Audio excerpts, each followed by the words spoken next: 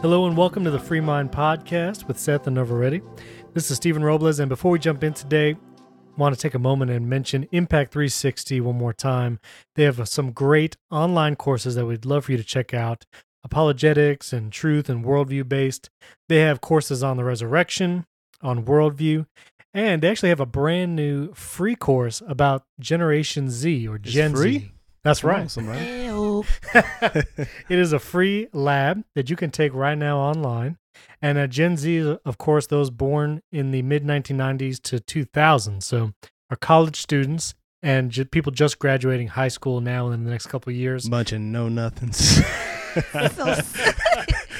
No, we love our Gen Zers. That's right. We love our Gen Nothing but Zers. love. But if you're a pastor, a youth pastor, or involved in ministry in this age group especially, it would be a great help to learn how you can minister and teach this generation.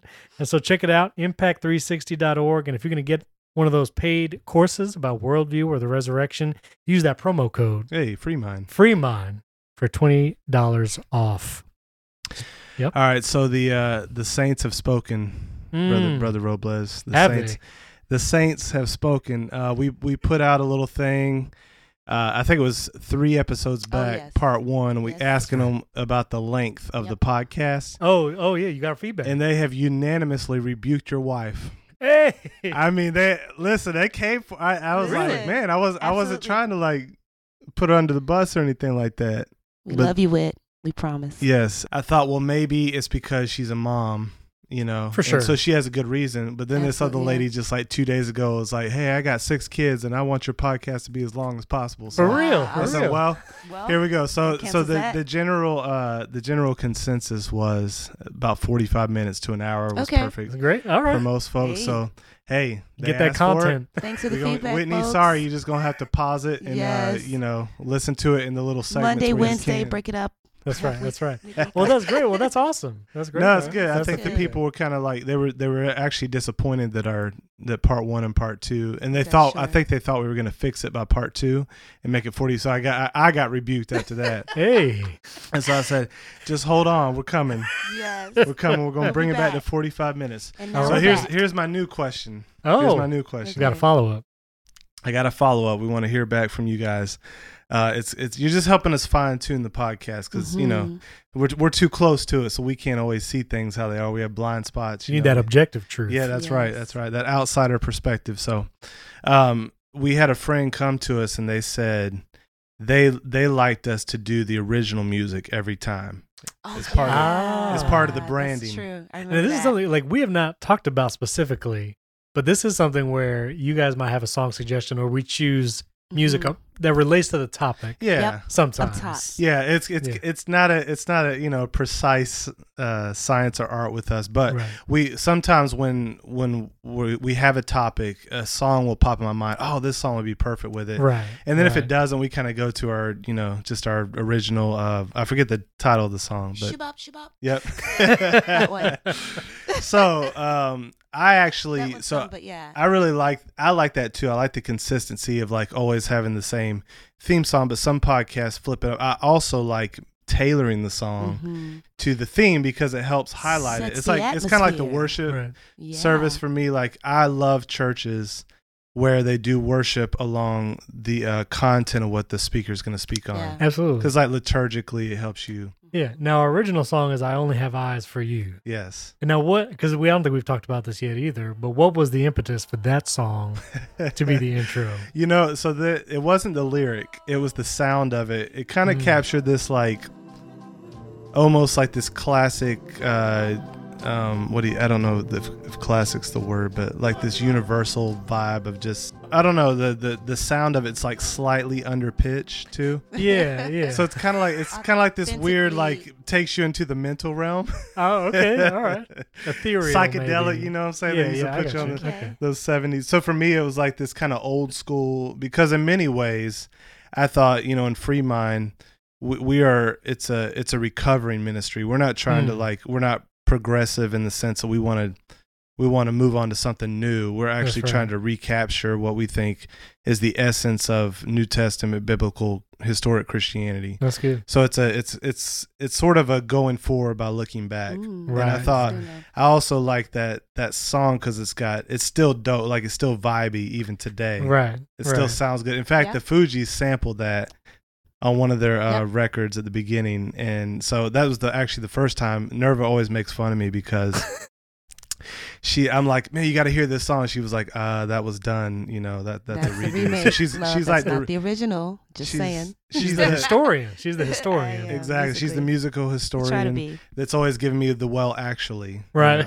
A voice comes from the well, actually. But anyway, so that was kind of the thought behind it. I was just like, man, this fits the material well, like sonically, not necessarily lyrically. And I will say, because I listen to a lot of podcasts, that most of the podcasts I listen to have a consistent intro. And it's nice because when my podcast player will just go from one to the other. Yeah. And so the music intro kind of signals me like, oh, this was the next podcast in the queue. Because a lot of times I don't know what's next. Yeah. And so I get that perspective also. It's nice to know what to expect. Kind of thing. And I noticed like Reasonable Faith, he used to play like this one classical song. Yeah, exactly. Before all his podcasts. Now they do more of a theme thing or just random songs maybe even. But so I don't know. So we're bringing this to you guys. We want you to tell us, should we keep going like we're going and tailor it, kind of do thematic thing, change the song up, or should we keep it one song? I predict it's going to be 50-50 right down the middle. I think it'll be 50-50. And this is the funny part. And one of the other reasons I stared trying I take that back. We did another song because I thought, man, this will go good with the theme. And then this one lady hit us on DM on Instagram. And she said, thank God y'all changed the song. Oh, wow. Did she? I didn't know that, love. Yeah, I forgot to tell you. She was tired of the original? She wasn't feeling that original. It probably reminds her of a time. Right, a time. Songs take you places, and sometimes they can have a great or negative memory. So do you guys have a vote? Do y'all have a bent? Ooh. I felt like with the Mountain Prophet, I was happy about that track we found because it felt appropriate. We were literally in the mountains recording it. Yeah. But I might go either way. I'm not. So you're on the line. I think there's been some times where there was a song that really nailed the topic. Yeah. And it might have even been a more recent song, which also points to the cultural problem that we might also be addressing. Yeah. And so sometimes I think that's helpful to point out that part. Another note, too, I'm guessing that person that mentioned that idea to go back, keep it original, is in the music industry? Yep. Okay, so that's something interesting. But they're also very attuned to branding. This person actually has a podcast as well. My point, exactly. Just saying. But, to the average ear, I don't know. Variety can be more of a spice. Yeah. But like you said, it might be 50-50. I'm on the line too because I see the value of doing something that really points out the theme. Like I love that specificity. Right. And it's like, oh man, that's perfect. But I also love what you're getting, like that McDonald's hamburger. Right. Like you don't want no lettuce, no tomato, no mayonnaise on it. You just give me that nasty ketchup, mustard, onion bits, heat it up in the microwave, and let's call it a day. That's terrible. That's what they do. Yikes. That's what they do.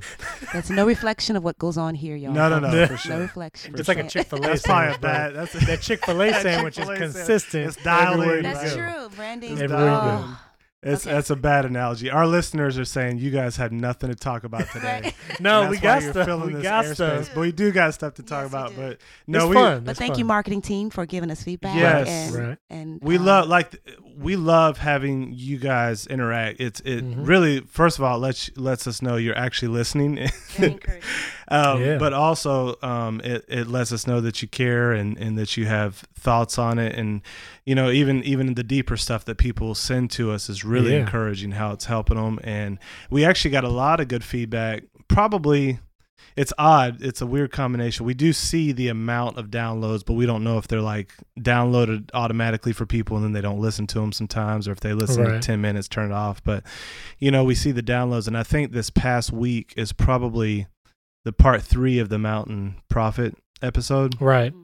Is currently one of our lowest downloaded episodes, but oddly enough, we've gotten our most positive feedback from any episode. So the people that have listened to it for whatever reason have sent us back saying, man, this is my favorite episode, or this really encouraged me. And like, I would say, what do you think, Stephen? Like 8 or 9 responses? At least. I mean, I had people kind of just come up to me at the Crossing church. They're saying like, yeah, that last podcast encouraged me. It's kind of a weird situation because we were recording in rapid succession. Yeah, we were literally that's right. We did all 3 together. We did all 3 together, and so from our perspective, at least for me, like I didn't know how it was going to feel. 3 weeks spread out. And don't lose your thought, but typically, anytime we do a part 1, part 2. Even if people love, like our highest one is a part 1 of a series, but then part 2 goes drastically down. Yeah. So people tend not to want to click on a part 2. So I thought, man, part 3, it's over. People just gonna really lame. It ain't getting no spins. But go ahead, bro. Just not knowing how it would turn out, and then, again, a little inside baseball. We obviously pray as we record this podcast and always want the Lord to lead us. But I do feel like the end of that episode, I don't know, I was really feeling it. I think, we had spent some time with the Mountain Prophet. Mm-hmm. Yeah. we had spent time with him, and I know for myself, I'd like to know how you guys felt too, but coming off the mountain and kind of heading back into real life, it was kind of a little of a jarring experience sometimes where you want to find out how to bring that mountain peace into your daily life. And I would tell that to people, and they were like, yeah, good luck. And I was like, oh, thanks. The encouragement. Yeah. But there was a sense of peace, at least that I had, I think, up there. And I think that started coming out maybe in that 3rd episode and our time with the Mountain Prophet, For sure.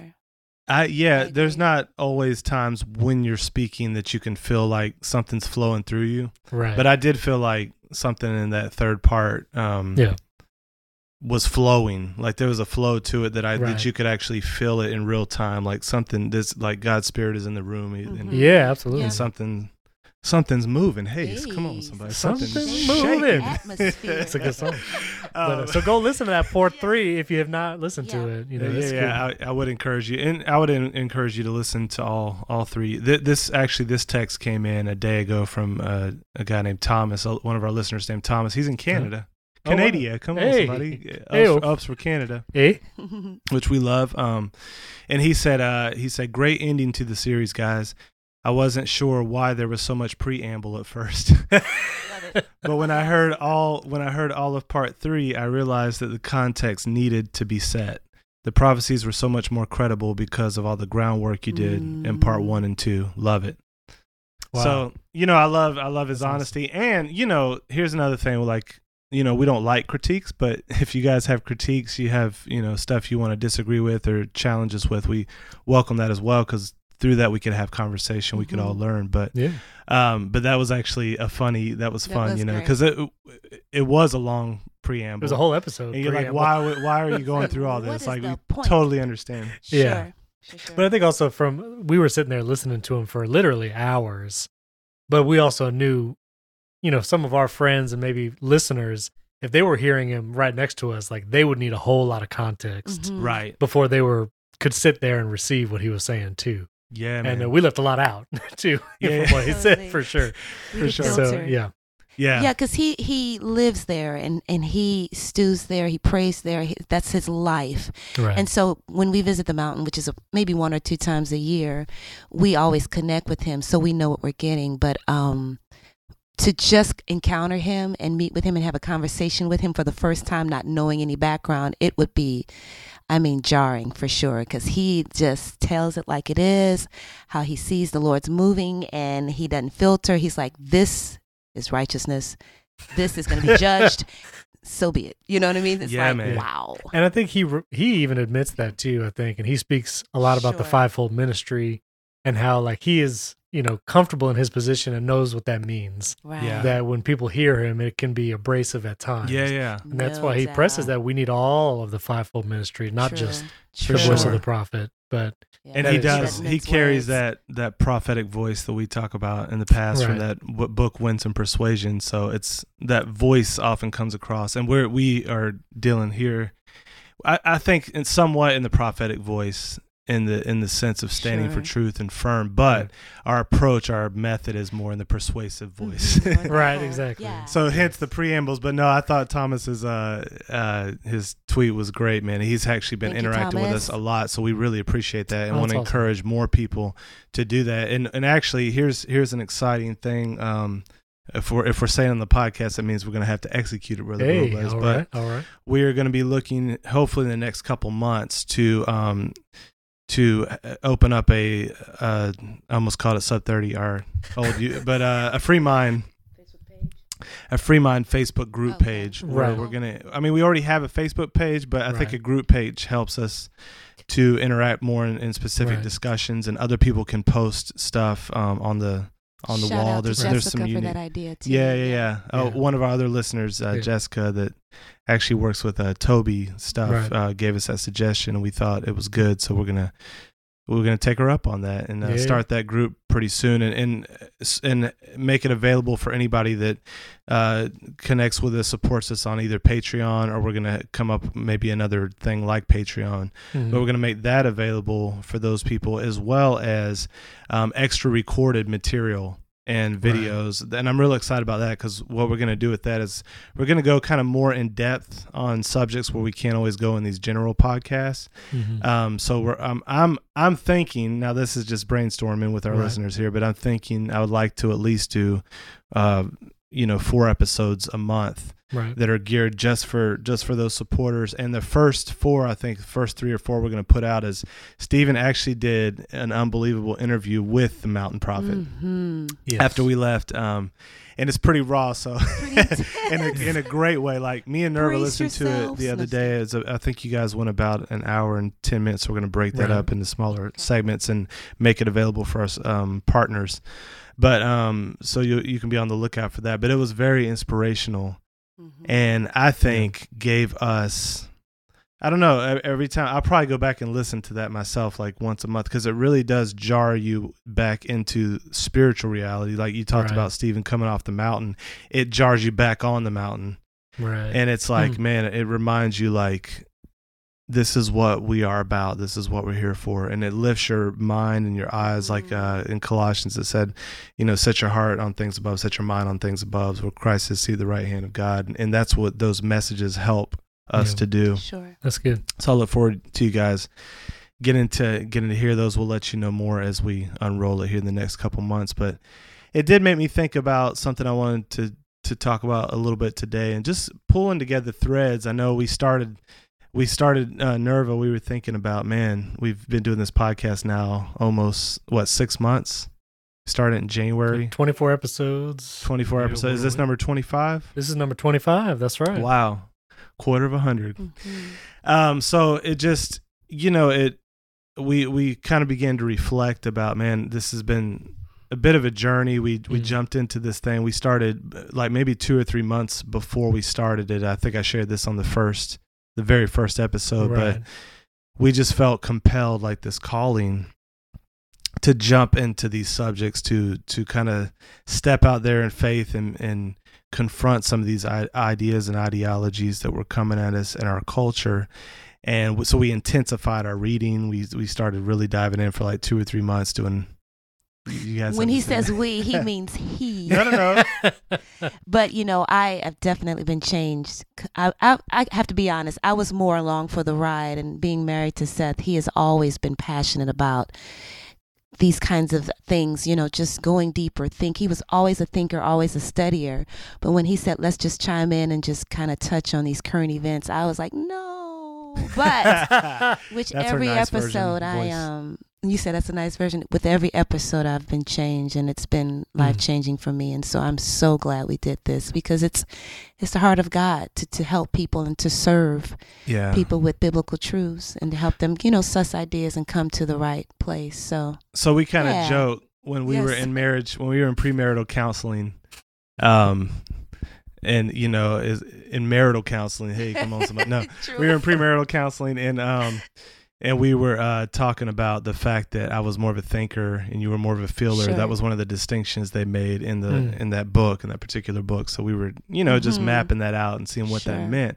But we kind of helped balance each other in that way on a lot of things. But I think you have added a lot of study, and you probably studied before we met as well. I don't mean to demean your past and say she's all a filler and completely like that, but it's just a matter of emphasis. Sure. But you have really jumped into studying, especially in the last few years. What have been some of the fruits of that for you? Oh gosh, there's something to just knowing God more in His Word, and it's like the more you know about God, the more you're able to really worship and really know who you are in Him. And so it's empowering. It's giving wings to what you already kind of take life in. And so for me, I recently joined a C.S. Lewis book club, and he's one of my favorites as far as a thinker and a conversationalist on behalf of Christianity and the Christian worldview.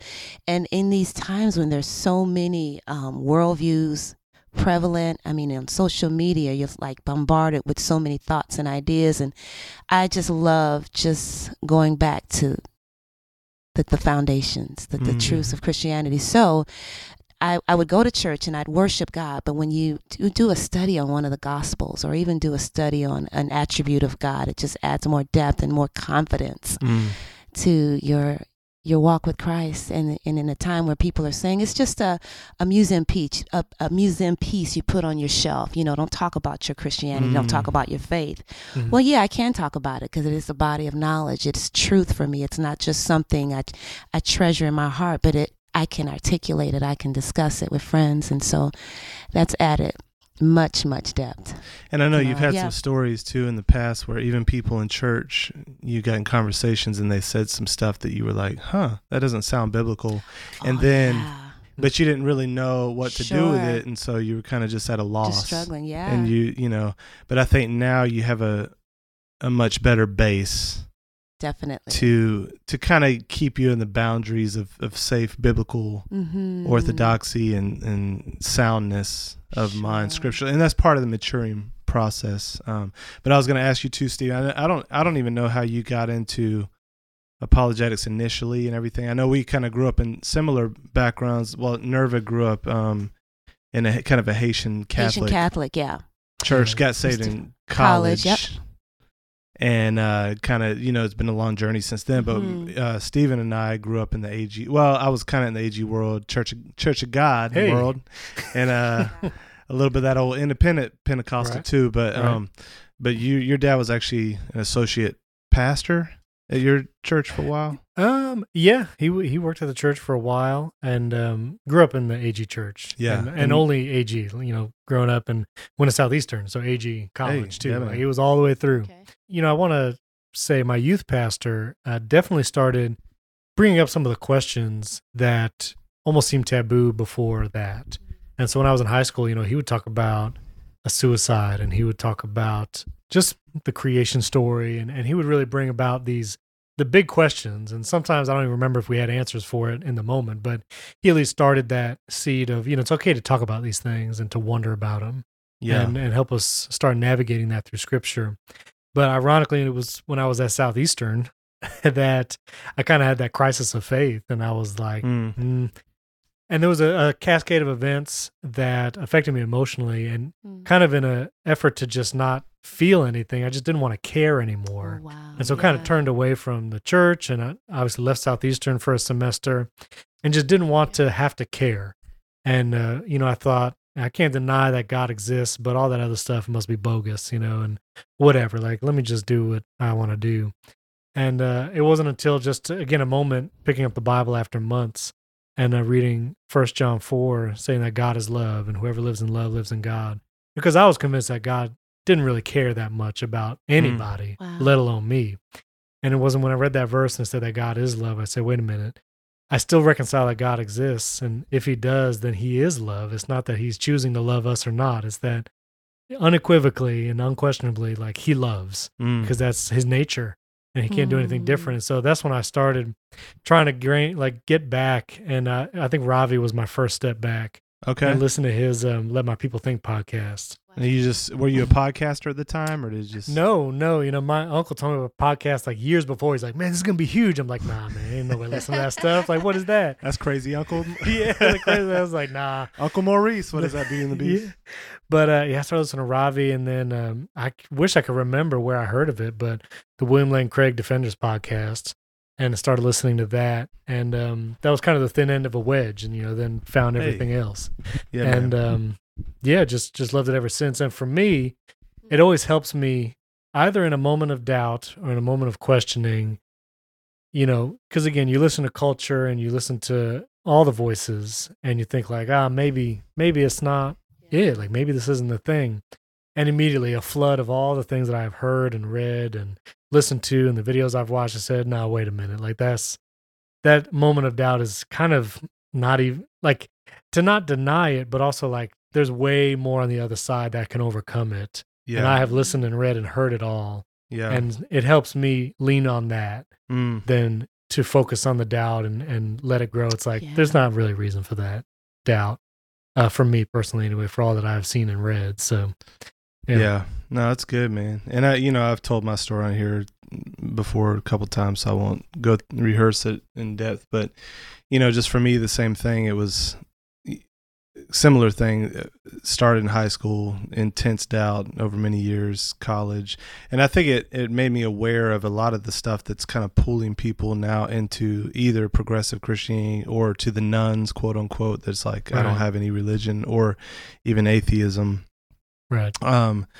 And so it wasn't a cultural pressure for me so much as just it was the next question that would come up, and I would look into that, and it would lead to the next question. I'd look into that, and it sort of led me through the process where I learned a lot about the pitfalls of theological liberalism, which is basically the grandfather of current progressive Christianity, as well as like the pitfalls and the weaknesses of atheism and postmodernism over time. And so that's why it's unfortunate that I'm seeing all these people now being taken in by these ideas that really, not that they don't have anything going for them, but I think when you study the full breadth of the information out there, Christianity really stands out as strong among the worldviews. And for me, that it was good. I'm glad I went through that process on this side, but I also in that process, growing up in a sometimes hyper charismatic background, sometimes just good charismatic, like Right. But I think I shared this previously, but there was that temptation to just be like to dive into becoming a theological egghead. Right. And like that's the only thing. Like I think at one point I was really probably unbalanced. Not that I'm perfectly balanced now, but I thought you said you were perfectly balanced now. I was looking at Nerva for the reaction. Right, no, perfect in all my ways. No, I'm saying not that I'm obviously not that I'm, but it's always a thing where you're kind of floating back and forth. But there was that time when I was like, man, I just wanted to distance myself. It was easier to just almost become a cessationist. Right. And cut it all off, and just all I do all day is think, and also to forget that part of the Christian walk, part of discipleship is actually spiritual transformation as well. And so it's so easy to become one-dimensional. Wow. But I think that's why on this podcast we want to try to come back to that kingdom triangle thing of I really think what J.P. Moreland captured in that book is so good, because it's a balanced approach that takes each of those three legs seriously. The legs of recovering the Christian mind, like thinking hard, thinking carefully, and then renovating the heart, developing into like what Jesus called us to be as disciples, into people that are full of love, full of compassion, full of kindness, gentleness, self-control, bearing the fruit of the Spirit. And then that third one, though, manifesting the presence of God through even supernatural activity. And that's one that for many academics and kind of theological eggheads can be the hardest pill to swallow. Right. But it's one that I think we have to keep it in our recipe if we want to really, really be optimally effective as witnesses to the kingdom in this world, in this culture. So that's why we want to bring in stuff like the prophet and and talk about that, because for us it's like, man, you need that breath of God, that wind of God. And that's why I love pointing people to studies like Miracles, the book on Miracles that Craig Keener did to help people see, man, this stuff is not only is it still happening, but as Michael Brown said, it's a normative thing. It happens statistically often and should happen statistically often.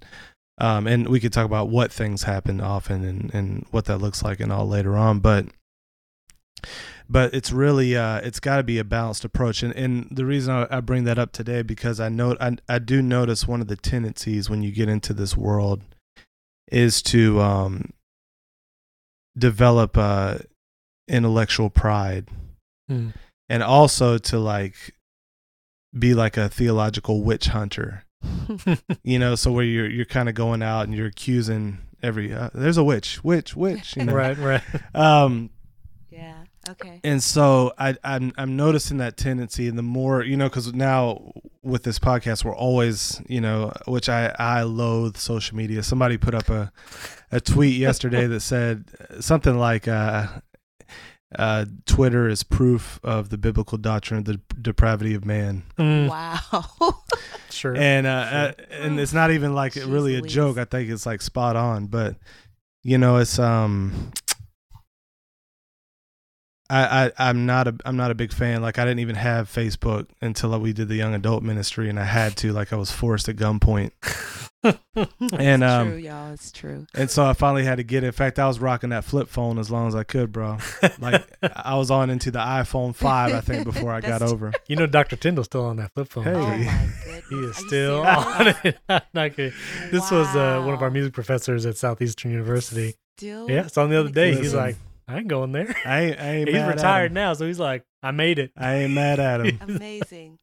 Go back to that landline where you got to stick your finger in the circle and it clicks. That's a back. rotary phone, yeah, brother. Man. That's it. Yes, sir.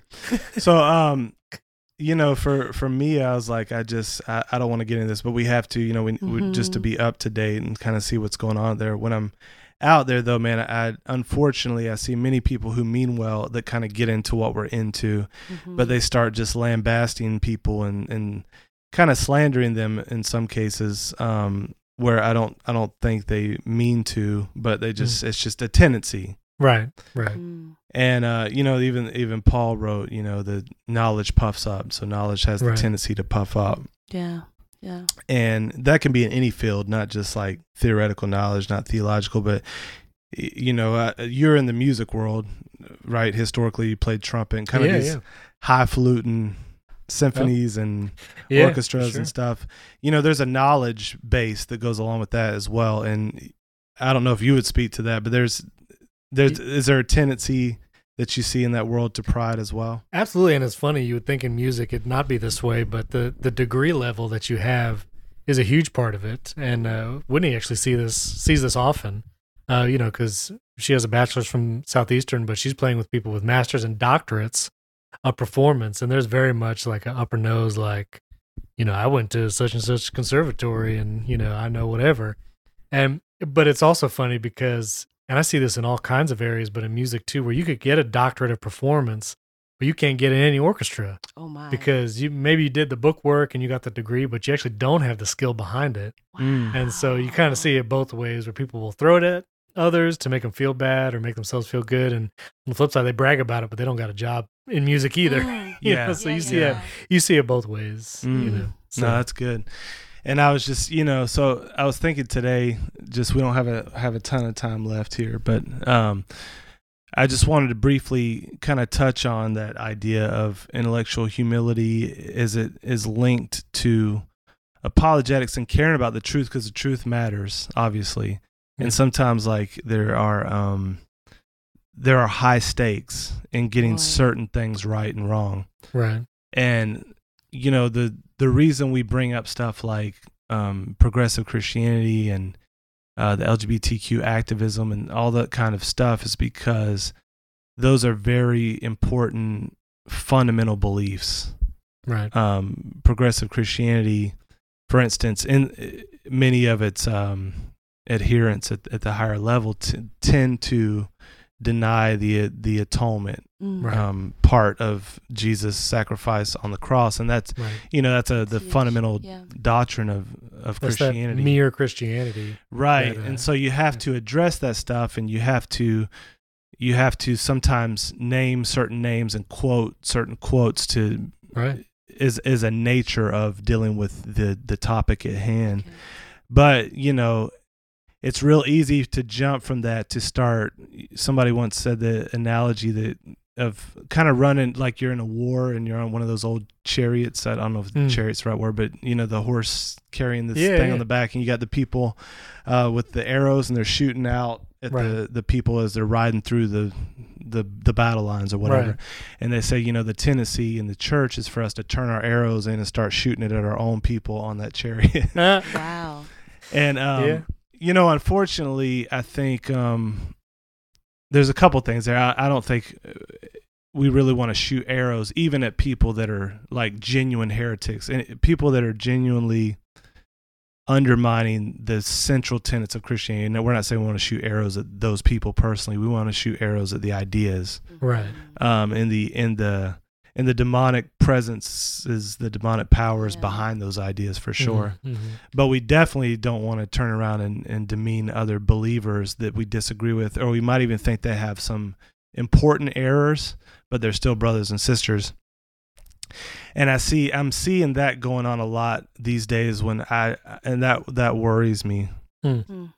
Even among just last week, even I saw some people really coming for some people, and it's just there's a tendency, I think, too quickly to do that. Right.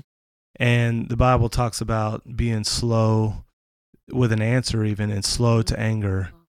A soft answer, being slow to anger, and all those kinds of things. And that's not to say that we never stand firm and make a strong claim, and it's not to say that we don't call certain ideas out. But I do just want to remind our listeners, as we get into these subjects, there's some good keys we need to learn about intellectual humility, and that's what we want to talk about a little bit today. Okay. And so I might have you read this, babe, if you can. Just so this is from 2 Peter 1:5-11. For this very reason, make every effort to supplement your faith with virtue, and virtue with knowledge, and knowledge with self-control, and self-control with steadfastness, and steadfastness with godliness, and godliness with brotherly affection, and brotherly affection with love. For if these things are yours and abound, they keep you from being ineffective or unfruitful in the knowledge of our Lord Jesus Christ. For whoever lacks these things is blind and short-sighted and has forgotten that he was cleansed from his old sins. Therefore, brethren, be the more zealous to confirm your call and election, for if you do this, you will never fail. So there will be richly provided for you an entrance into the eternal kingdom of our Lord and Savior Jesus Christ. Yeah, man, and that's an interesting thing. Peter said, if you do this, you will never fall. Wow. And what's also interesting about that is at the beginning he says, make every effort to do these things. Right. And so sometimes we feel like the Christian walk, because of grace and these kinds of things, we kind of do systematic theology and end up holding positions that couldn't make sense of verses like this, like that God's going to basically zap you with righteousness, or he's going to do it all. But it's actually I think the truth is more of a complicated interplay. It's not active on our part. In other words, it's not like we produce it by making every effort in our own strength, but nor is it passive and we just sort of wait for God to do it. It's interactive. And we could talk more about that later, but I think that part of spiritual formation that especially like Dallas Willard in his book Spirit of the Disciplines has really been helpful to the church on that score. And and making sense of things like it's God that, he works in us to produce in us the desire for good works, but then also where Peter and even Paul says he beats his body daily, right? And talks about being in like almost a gymnasium and putting on the armor of God. And then you got Peter saying, make every effort. So in some sense, we take part in this process, but how that plays out sometimes requires a little unpacking. I'll just briefly say it here because it's not our main point, but I'm going to use this article from William Lane Craig. It's question number 150, where he actually quotes that passage, and then he goes on to talk about faith and humility and pride. And so real quickly, I'm just going to read through this. He said, "We are to pursue this character formation with utmost diligence, make every effort, quote unquote. This is intentional. It doesn't just happen. Now, what are these qualities?" He said, "I'd encourage you to do a biblical study of them. Virtue means moral excellence. We are to become good persons, reflecting God's holiness. Knowledge implies a solid grasp of Christian doctrine, among other things. This is part of spiritual maturity, as Paul emphasizes, quote, that we may no longer be children tossed to and fro and carried about with every wind of doctrine, Ephesians 4:14. This is the one intellectual quality in the list, the knowledge word. Self-control means self-mastery, which implies the ability to control one's lusts, temper, tongue, and desires. We all know how easy it is to be just carried along by one's passions rather than having them under one's control. But just as an athlete in training exercises self-control in all things, so we are to bring our passions under control. 1 Corinthians 9:5. Perseverance connotes endurance. Being in it for the long haul, despite the ups and downs of life, we need to be long-distance runners, not just sprinters, or we'll burn out. Ooh, so good. Godliness implies having a spiritual orientation to one's life rather than having a materialistic consumer mentality, which values and focuses on worldly goods. 1 Timothy 6:6-11. Brotherly kindness involves having a genuine affection and care for fellow Christians. Romans 12:10 and 1 John 3:16-20. Do we really care about them as persons? Or are they just means to our ends? Finally, love is described in 1 Corinthians 13:4-7.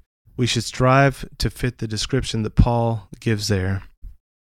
If we are diligent about inculcating this kind of character into ourselves, we are promised that we shall not be ineffective or unfruitful in the knowledge of Christ.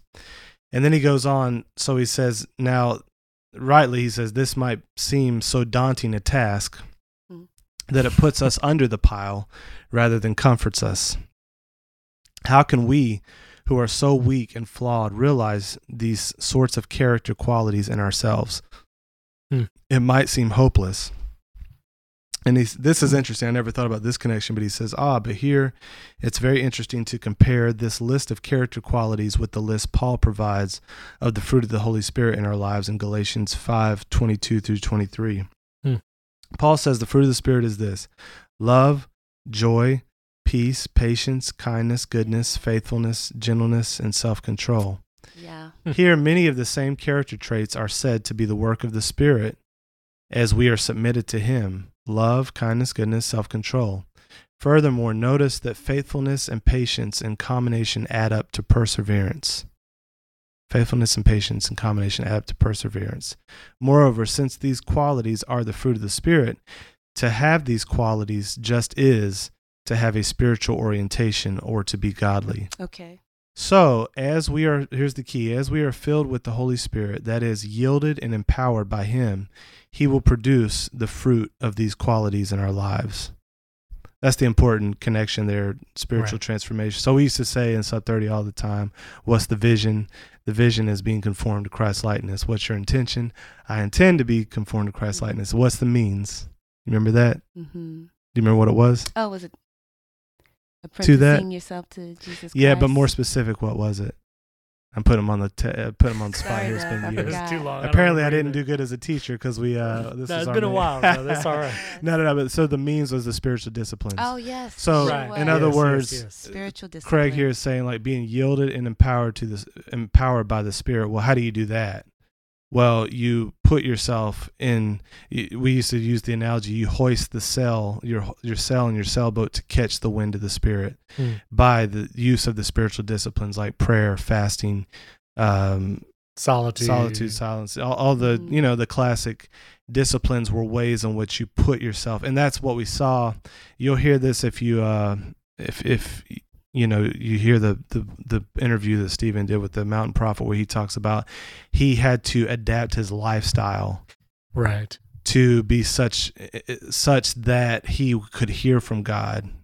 Exactly, and that's part of what the spiritual life is. The Christian discipleship is to adapt your whole lifestyle full of these spiritual disciplines. And by doing so, we are yielded, and then we're empowered, and the Holy Spirit produces these fruits in us. And that's how we make every effort. We don't do it by trying hard to be, self-disciplined or all that kind of stuff. We do it we use our will to put ourselves before God through these disciplines. So anyways, that's just a side note. Craig goes on, though. He will produce the fruit of these qualities in our lives. We are not just on our own, gutting it out by our own efforts. Rather, the key to character formation is being filled with the Holy Spirit. Interestingly, this is interesting because I didn't catch this at first, but he said the one exception seems to be knowledge.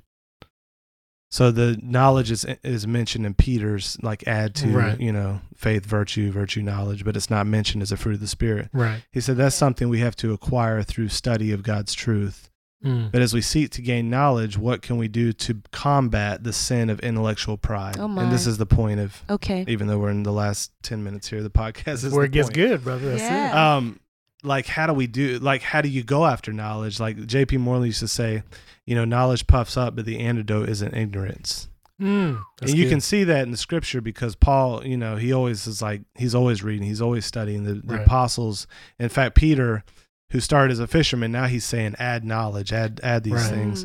So are they contradicting themselves by saying knowledge puffs up, you shouldn't be puffed up, therefore don't get knowledge? No, there's a third alternative, right? Right. It's that false dichotomy. Exactly.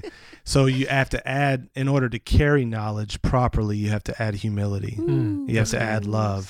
So it's the addition of something else alongside of it that allows you to carry the knowledge without being prideful about it. So he says, this is a good, and this is coming again from William Lane Craig. I have the utmost respect for this guy as an intellect. I think he's probably one of the most brilliant scholars living today. He was still in the top 50 philosophers of the world. Yeah, on a secular top 50 scale. So for sure, he's highly esteemed. Yeah, man. And this is what he says. He says, first, we need to realize the primacy of love over knowledge in God's economy. Shoot. Right. This is this guy saying this that kills himself for knowledge. Like he's like, I mean, his whole life has been given to helping in this way. Which is a hard pill to swallow sometimes when you love the intellectual side so much. Right. And sometimes, I know for me, love does not come naturally all the time. That's sometimes the part that I have to use more effort to figure out how to do that. That's because maybe you relate, but it's honestly less effort, more enjoyment when I get to read and study and learn something new. But you say like, now go love that person. It's like, I don't know. Right? That's a different level of effort for me. I'm gonna start that love ministry and let those folks take care of that. That's it. And then it's funny because I think of people way on the other side. It's all about the love. It's all about accepting to the detriment of all-inclusive tolerance, that word, what I mean? So, but to love, you have to have knowledge. Right. In order to love. And that goes back to the fivefold ministry that the Mountain Prophet talks about a lot, where there is the teacher aspect, which I think falls into more this liking the intellect, struggling with love, still needing both. It's not an excuse, but also that pastoral gift that others have to love and care for the church body and people. So there's always the balance. Yeah, for sure. And I think, that's really good. You just said something, baby. But say just that. In order to love, you have to have knowledge. You made me think. You made me think. No. Go ahead. here it's important to understand what Craig means by love. He's using love in the biblical sense, like you just pointed out, which actually includes knowledge and it includes truth. So, that's an important thing that we need to be careful with our definitions, because in our culture, if the way love is defined, it often will be presented as a contradiction to knowledge or a contradiction to truth. Or an acceptance. Yes. Appeasement. Yeah, because that's how it is defined. So it's defined as this squishy kind of jellyfish, like affirm everything and but again, we've talked about this a little bit in the past, but to love from a biblical perspective is to have knowledge, because love is being set toward the well-being of the thing, the object of one's love. And to be set toward its well-being, you have to know the nature of that thing, what its design is, and how it functions and flourishes well. And that's just like, common sense with raising kids. I was just going to use an example. My middle child, if I were to leave him to his own devices, would eat all the ice cream. Not just all of the one thing that he has, but all of the ice cream in the house. And for me to say, you have to stop, like I am stopping you now, from his perspective, might not always feel like I love him or that why don't I just give him what he wants? Right. But if I really love him, like I don't want him to be sick. He's going to feel terrible if I allow him to do this thing that he wants. Yeah. And that distinction of not always what we want, even what we feel is right, is right and is good for us. And that distinction of love. You do have, it happens often. Yeah, man. And I think the running understanding of that is so off in our culture. You often have to pause and just say, here's what we mean by love. And I think we're going to do a whole episode on that, but soon. But, the nature of love, what is love? Because the view that they propose is incoherent, ends up being self-refuting. Right. And so it can't be the proper concept of love in general, much less what the biblical authors meant by the different Greek words that get translated to love. So that'd be worth pausing on. But for here, we're just going to go through. I think what you just said was good, Nerva, but in his economy, he's saying the primacy of love even over knowledge. So you need both, but he's talking about the primacy of it. I thought that was an important point.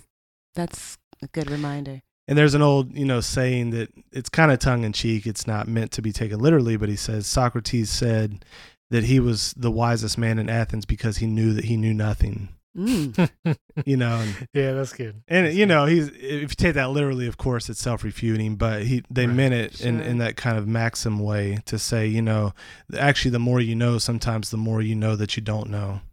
Yeah, and that would be wise. William Lane Craig, I think he practices what he preaches too, and I listened to his full debate with Bart Ehrman, the atheist New Testament scholar. Yeah, and one thing William Lane Craig says, off debate is, the better your arguments are, the more knowledge you have, the less you feel like you need to be hot under the collar and yell about what you believe. And you could tell, like Bart Ehrman, there were many times where he would get agitated and heated. William Lane Craig always keeps us cool. And like, even then, he's not preaching love or speaking love, but he is, I think, exemplifying that. Yeah. Where he is trying to love by explaining in this just cordial, and he's not worried about his deal. He's not worried about looking any kind of way. He's just trying to speak truth. And that love that he, I'm sure, leans on, he doesn't get heated or anything. He's always so even keel. It's amazing. And that, that gives us a picture as kind of like budding apologists. And many of our listeners probably are like that as well. They're engaged in these types of things, but it gives us something to look forward to and to a vision of what we want to become as we deal with these subjects. So that's a great example. And when you touch on humility, it's just good to remind yourself, that somebody, even on the same topic you've studied, might have something to share with you that you don't already know. That takes humility. It's like once you've dived into a topic and you just immersed yourself in it, you feel like you're an expert. But it's unwise to think that you know, like you said, everything. I think that's one of the chapters in Jordan Peterson's book, 12 Rules for a Living. He talks about how just be open to the fact that somebody might show you something you haven't heard. Right. Even if that person's not an expert. Practical, right? Even though not an expert. So it's good. Those are good virtues. Humility is such I love that word virtue, because in this world where they're trying to do away with value systems, virtue just really. And to go back up to the top where he said virtue means moral excellence. And it's like, it's something that's like, almost like your whole person is caught up. You know, you have a virtuoso pianist. That means they have the excellence of skill to be able to freely sit down and play this beautiful, complicated, difficult piece. So the more virtue you add to your life as a Christian, as the Spirit produces as you put yourself before Him, you are more able to have those epistemic virtues of humility and honesty. Epistemic. Yeah, so then in the field of knowledge, remember we talked about epistemology, the study of knowledge, or that area of belief and evidence and all that stuff. So that requires the virtue of humility, of being able to say, you know what, I might not have everything here. I need to be open to learning from this person. Sure. And that can be difficult, especially if that person doesn't have epistemic virtues. And you're in a heated debate and you want to win over really arriving at truth. You got to remind yourself now, love, truth, knowledge, these things. Winning is not one of those fruits of the Spirit. You just have to remind, And it's okay to say, I don't know. Also, I think so, especially on the intellectual side, it's always tempted to make sure you have an answer, even if you know it's not great, but you're just saying something. Yeah. And just to say, like, you know what, I don't know right now. Let me get back to you, or just that humility. Yeah, man. To admit, like that's big. And one of the hardest places to do that is on social media, because you feel, you just see people displaying the opposite of that. You want to hit back, so hard. And it's hard to be firm and truthful. And again, we're not saying with humility that we're saying we don't have any knowledge. Yeah. And we're not saying, yeah, man, I don't know. There's no good arguments. I'm just a humble servant of Christ. That's not that. Right. And we actually, I might look up here if we have time. Sorry, y'all asked for more time, so we just gonna give you more time. Hey, we're going way back to the original. So this one might be an hour and 15 minutes. All right. Y'all want more, you get more. So, I'm gonna read on a little bit from here, but he said, Craig's article. He said, let me back up here. He said, the Apostle Paul, when confronted with Greek Gnostics who touted the importance of knowledge, took a similar line. Knowledge, he warned, puffs up, but love builds up. The man who thinks he knows something does not yet know as he ought to know. But the man who loves God is known by God, 1 Corinthians 8, 1-3.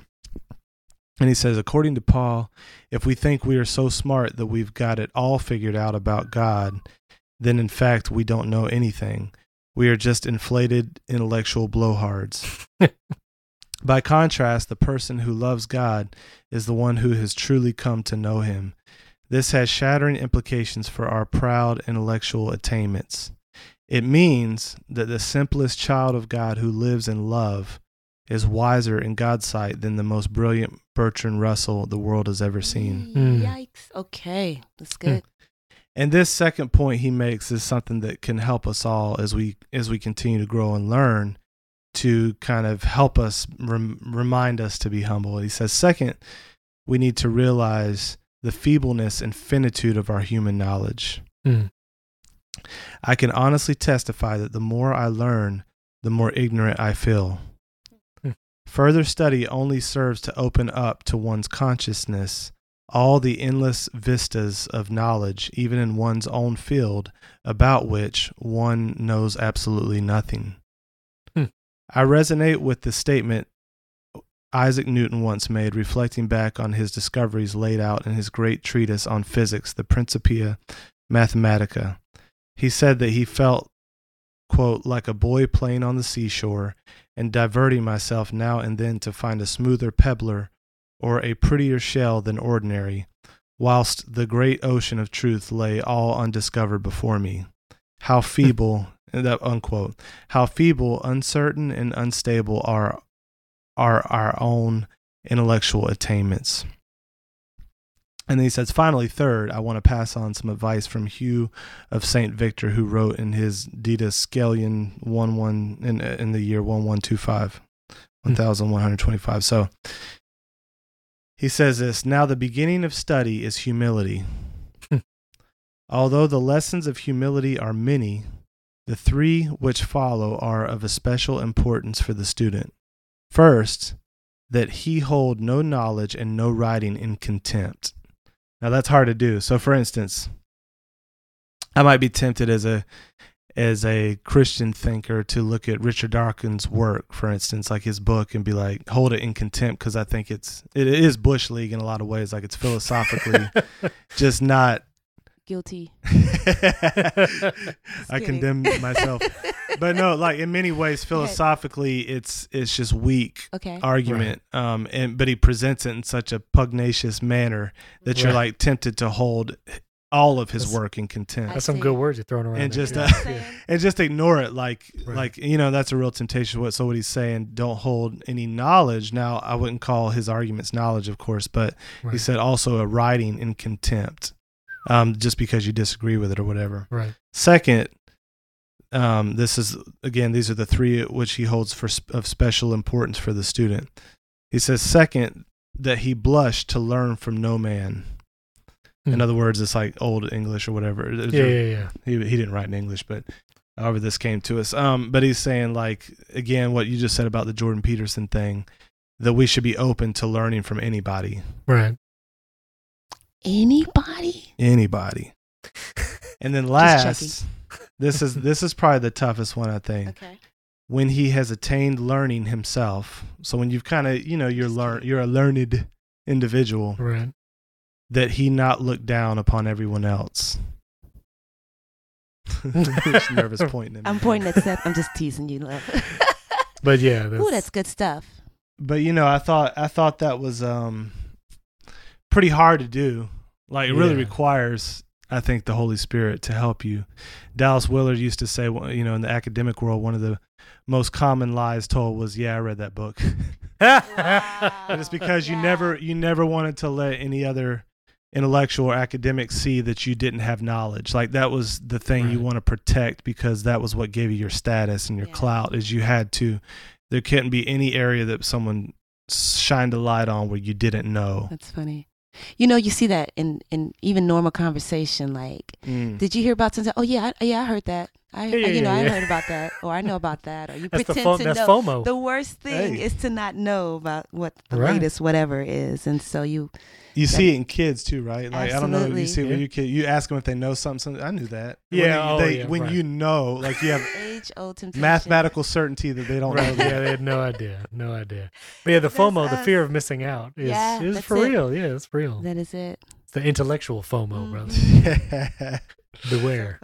No, but and just real quick, because definitions are important. You said this earlier, babe, about the definition, but I'm using here my that's a big old dictionary. Yeah, man. This is this American Dictionary of English Language from 1828, the old Noah Webster. That's the good time period for that. That's that good one that I got from Truth Project, because he used it on there. He said it wasn't cluttered with all the political correctness, and he's actually right. Like, it has more clear definitions, and it even has like biblical quotations. So Noah Webster was actually a strong believer, and he wrote the Webster's dictionary from the intention of helping people know words so that they could actually know God. Wow. But so the definition of humility here. He said, in ethics, freedom from pride and arrogance, humbleness of mind. And I like this here. He says, a modest estimate of one's own worth. In theology, humility. I don't know why Steven's over there that's going for real. Now you got an amen from over That's here. for real. Read that again. This ain't the old Apple dictionary, bro. No. Yeah, that's not on your phone, man. That's something different. Read that again, love. Yeah, I'll say that again. Hey. Sister Nerva. In ethics, freedom from pride and arrogance, humbleness of mind, a modest estimate of one's own worth. In theology, humility consists in lowliness of mind, a deep sense of one's own unworthiness in the sight of God, self-abasement, penitence for sin, and submission to the divine will. And it says here, he actually quotes Proverbs 15. He says, before honor is humility. And then it says, serving the Lord with all humility of mind, and he references Acts 20. And I also looked up, I wanted to look up pride in this dictionary. And here he says, I like this too. He says, an inordinate self-esteem. Jeez. An unreasonable conceit of one's own superiority, in talents, beauty, wealth, accomplishments, rank, or elevation in office, which manifests itself in lofty airs, distance, reserve, and often in contempt of others. And so I think, it's a proper appraisal of ourselves in light of course, it requires a knowledge of God and knowledge of anthropology, like human nature, and how I fit into the grand scheme, and then properly assessing yourself in light of that.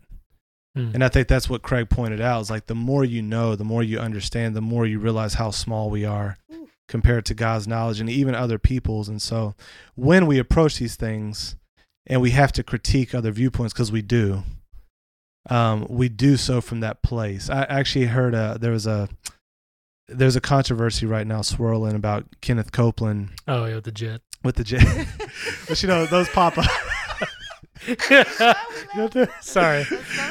Those pop up like every 6 months. Well, it's not because you got the Preachers and Sneakers Instagram, and then you got Kenneth Copeland over here with his jet on the top. I don't know that Instagram, bro.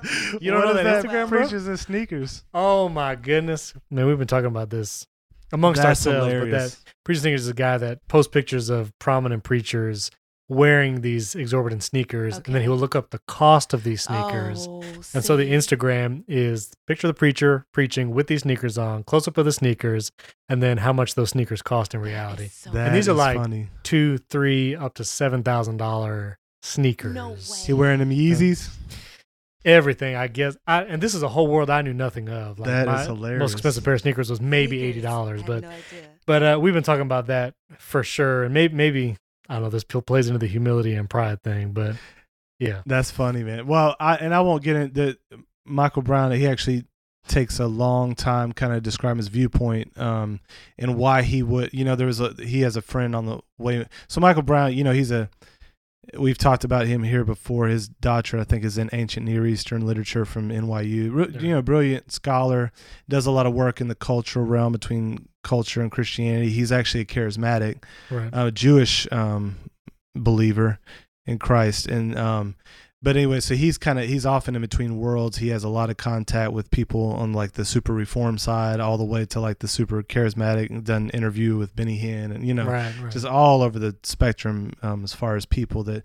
But he's no Casper Milquetoast. Like he'll call out ideas, but somebody was getting on to him because he wasn't saying that Kenneth Copeland was a false prophet and a false teacher. They wanted him to use those specific words, and the guy was basically saying, if you don't say this, then you're basically, flouting your duties, or you're a false teacher or something like that. I don't know if he went that far with it, but anyways, while he was responding to this guy, he was saying, he said, every time I try to respond to these issues and I put a label on somebody, he said, there are times when it's fitting to say this person's a heretic. There are times, but you have to prove it where they contradict a fundamental belief of Christianity. You have to show it has to be clear, and then even in that, you do it in humility. But he also says there are certain people that he wouldn't call a heretic, but he would just say they have serious error in this area, and he'll point it out and he'll give his argument against it, give the biblical perspective on it. But one of the things he said that I thought was interesting, he said, whenever I do any of these endeavors, I constantly keep my eyes focused on the face of Christ as I talk about this person, because he says ultimately I answer to him for how I talk about what could be a brother or sister, what may not be, but also that gives me the courage to be truthful, because Christ cares about both. Amen. Right. And so I think that, just that idea of, we're going to continue to address stuff on this podcast, and at times that will require naming names and talking about their belief system, but we're going to do it as much as we can from that posture of humility. Like, man, it's not, if we do land on something right, thank God, and if we have to critique something that's a false biblical, we do it as ambassadors of Christ, not because we think we're better. So good. Yeah. So good. And I spoke recently, just real quick, at the Crossing, and I was putting together my message. I was talking about progressive Christianity and atheism and all this stuff. And it wasn't until I was done preparing that I was like, shoot, I'm dropping a lot of names here. And we stream online and all this kind of stuff. And I'm like, okay, but I was confident, that I had to address the ideas that these people are purporting. Right. And one of the things, William Lane Craig actually just came out with a new video. I'll link it in show notes, but it's 3 minutes and it's just mere Christianity. Yep. And I thought it was a great synopsis where he's talking about, like, here are the core doctrines. We can disagree on these other things, but these are where we need to stand firm, especially now as Christians. And so I think it's and actually, if you link that too, I think he's got a few of those that you could probably see. And one, because I watched about 10 of them just yesterday. One of them was on orthodoxy and essentials versus non-essentials. And I think as we mature, that's one of the key things we need to recognize is what are those essential doctrines of mere Christianity. Right. That they're really. In order to remain a Christian, there's no wiggle room with those. And then what are the other areas that are non-essentials? They're peripheral. That doesn't mean they're unimportant for the spiritual life and for Christianity, but it just means they don't characterize you as being a believer in Jesus or not. Like they're not that kind of line. But those are things we can still dialogue about, debate, and even point out certain errors in those areas, but they wouldn't be considered primary mere Christianity doctrines. Good stuff. You did awesome, by the way. Preaching Sunday morning. Touched Brother on Robles gave the word. Yes. Talked about worldviews and the challenges of the pop culture worldviews. Really cool. Yeah, and progressive Christianity was one of the ones I talked about. Right. And, just perusing their website at a glance, if you have any idea of the central doctrines of Christianity, hopefully that you would see the contradictions. From the progressive, just from their tenets of faith on their website and how they approach the Bible. And so I think it's, but that's why we're here. Man. That's what we're doing. So, well, thanks for listening. Well, comment, give us feedback on episode length. Maybe some of you got thoughts now. You're too long. Before, right? I think we've fallen in the ditch on the other side of the road on this one. It's that pendulum swing, right? Timer, bing. Once you hit a bing, to wrap it up. But it's good. No, we'd love to hear your feedback on length, on music, on topics. If you have suggestions or questions, and maybe we could do some Q&As. If we have some listener questions, and start making that part of the episodes. But we'd love to hear from you at Freemind FM on Instagram and Twitter, at Freemind Podcast FM on Facebook, and you can email us at podcast@freemind.fm, and we'd love to hear from you. We'll see you next week.